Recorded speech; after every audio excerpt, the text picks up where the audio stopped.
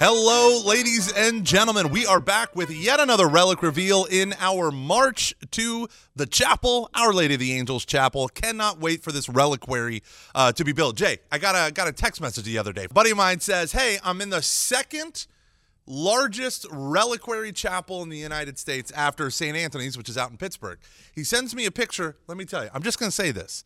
It won't hold a candle to the beauty and devotional side of what we're going to have with our beautiful 27 relics, 26 of whom are saints. Oh, spicy. But today's saint I love. I have a personal devotion to her, and let me tell you, there are a lot of lessons from her life that apply to our times. We are talking about the wonderful St. Elizabeth Ann Seton.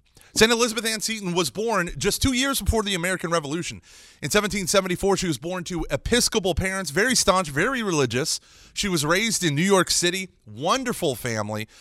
Sadly, tragically, when she's 3 years old, her mother dies, and she's raised by her father. As Elizabeth ends up growing up in the city, she meets a wonderful man and marries him at the age of 19, Mr. William Seton.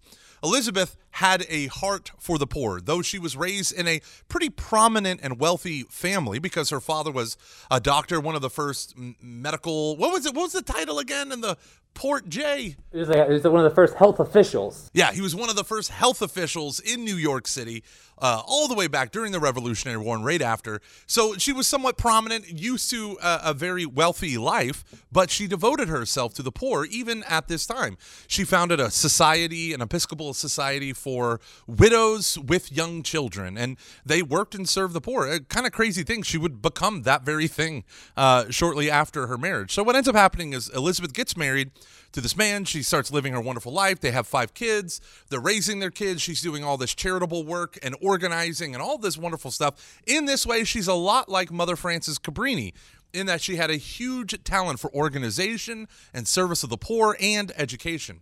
So as she's doing all this, unfortunately, William, her husband, his father died, leaving him this importing business. And it couldn't have come at a worse time for their economy, for the U.S. economy. And here's another way these lessons kind of apply to our lives when we understand how the saints navigate these horrible upheavals that they cannot control. So what happens is her husband's business, because of a war between the new French Republic and the UK and the US and all these disputes and all these ports getting blocked, the importing industry fell apart. And when that fell apart, his whole business and their whole livelihood and all their money dwindled to nothing. Eventually, because of all the massive amounts of stress, and I know many of you can relate to this, the massive amounts of work-related stress in his life rapidly declined the health of William Seton.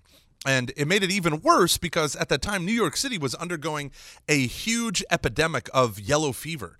And so the doctor said, listen, you need to get out of here to a better climate. It's very common medical advice, right, Jay? Like back then, it was like, oh, you just need to go where the beautiful summer breeze is always nice. So he said, you need to go to Italy. So they literally sell every last thing they own, silverware, everything, to pay for the tickets to sail across to Italy. And when they get to Italy, this is so sad. So they go to Italy for medical climate reasons. They get there, and because New York City had the epidemic of yellow fever, the Italian government quarantined them, put them in a tower for 30 days. Elizabeth would do, what would she say? She would do like prayer services and all this stuff just to keep her kids entertained. You imagine being locked into a tower for 30 days? You imagine being locked into a tower for 30 days? You imagine being locked into a tower for 30 days? You imagine being locked into a tower for 30 days? The answer is yes, we can. Now we can absolutely imagine that. And what happens? Well, her husband's health under these conditions just gets worse and worse. And about a week after they're released, he tragically dies. So here is this young widow with 5 kids. 2 of her children would also die, I believe, of tuberculosis as well.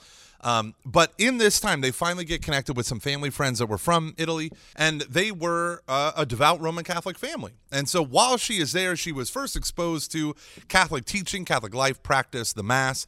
But it was also there that she fell in love with the church's doctrine of the Eucharist. And in the middle of all this, her heart was changed and transformed, and she desired to become a Roman Catholic. So she's there for 2 or 3 years in Italy, wanting to get back to New York, wanting to get back to what she knows, but fell in love with the Catholic Church. So she ends up coming back to New York. She becomes a Roman Catholic, and then, boom, all Poom. I don't know what Poom is. All of her friends desert her because they were very anti-Catholic time back then. They were staunchly Episcopalian, and now she's Catholic. It alienated her from so many people, which happens even today from so many of our converts here at St. Anthony's. And so the struggle is real, y'all. And so she didn't know what to do. Here she is, a widow. She spent all of her money going to Italy and now trying to come back. She lost her husband. All of these things that are just overwhelming her. But she is a trooper. The bishop in Maryland, in Baltimore, sees in her this wonderful spark of not just intelligence, but true, authentic faithfulness, and encourages her to start a school. They would eventually donate land where the school would be built. And as she's building this school and assembling and gathering people, her sister-in-law, William Seton's sister, ends up converting to Catholicism as well and joining her. Well, the community starts to grow. So here is this mother who's a widow, who's building a school, a convert, alienated from all of her past, doing this new thing in a new country, right? It's kind of incredible. And what happens? People are drawn to her. And as they're drawn to her and the school, they begin forming a community. Well, it's like crazy. It's like gangbusters, right? In short order, the school and the land there ends up opening an orphanage. You have all of these other things that kind of revolve around it. And she now has a community of women who are serving the church in a unique way. So they create their own sisterhood. There is a religious order inspired by the French St. Vincent de Paul sisters, known as the Daughters of Charity. So these women call themselves the Sisters of Charity. They adopt a rule of life, a whole way of praying and being. And Elizabeth Ann Seton takes vows of poverty, chastity, and obedience. She would spend the rest of her days building and advocating for the poor and the widowed and the orphans, and she would build this school, and that's why she is essentially the patron saint of Catholic schools and the Catholic school system. People like her and Mother Frances Cabrini, who would come shortly thereafter, really established this entire network of Catholic schools that preserved the faith of immigrants, especially coming over from Europe, all the way down to this day. So it's for people like her that we owe such a multi-generational debt of gratitude.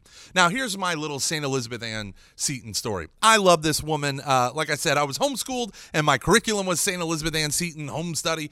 And so I began looking into this saint. I fell in love with her story. I love the fact that she's a convert.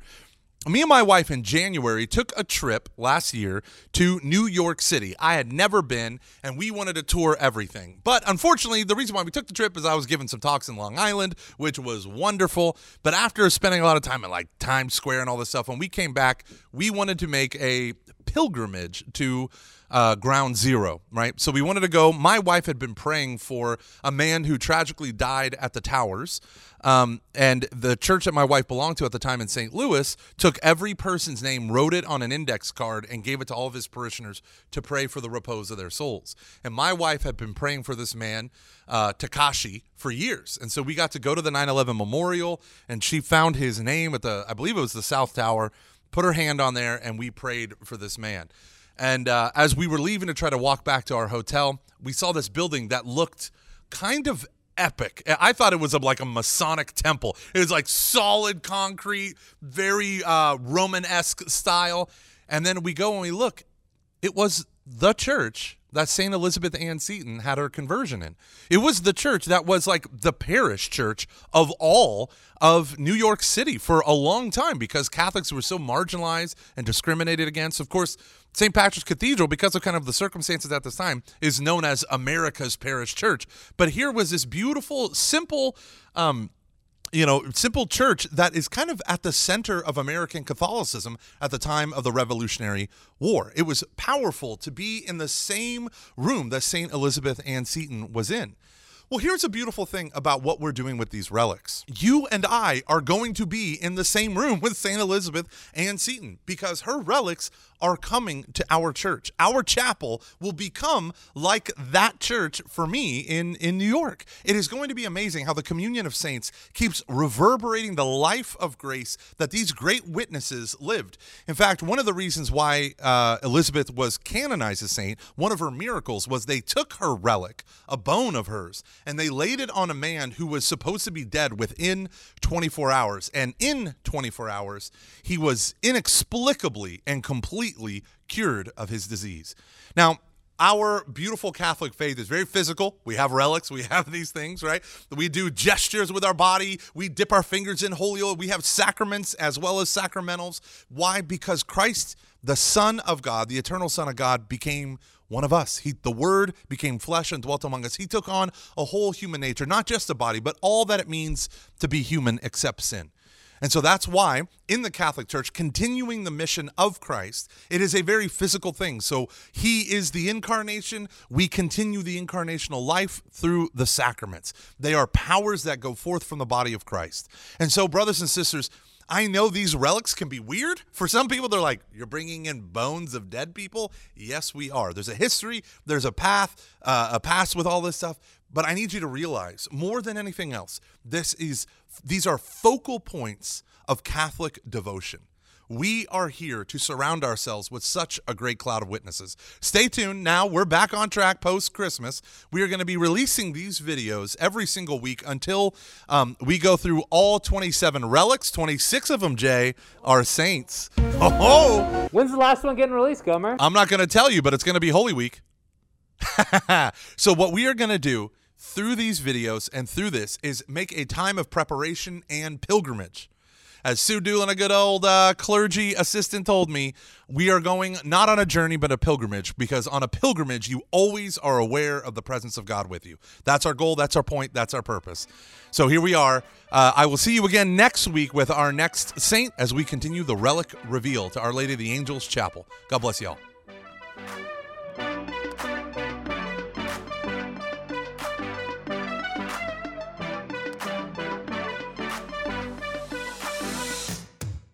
You know who next week is? I'll give you a hint. His name is an alliteration. Come on. His name is an alliteration. Yes.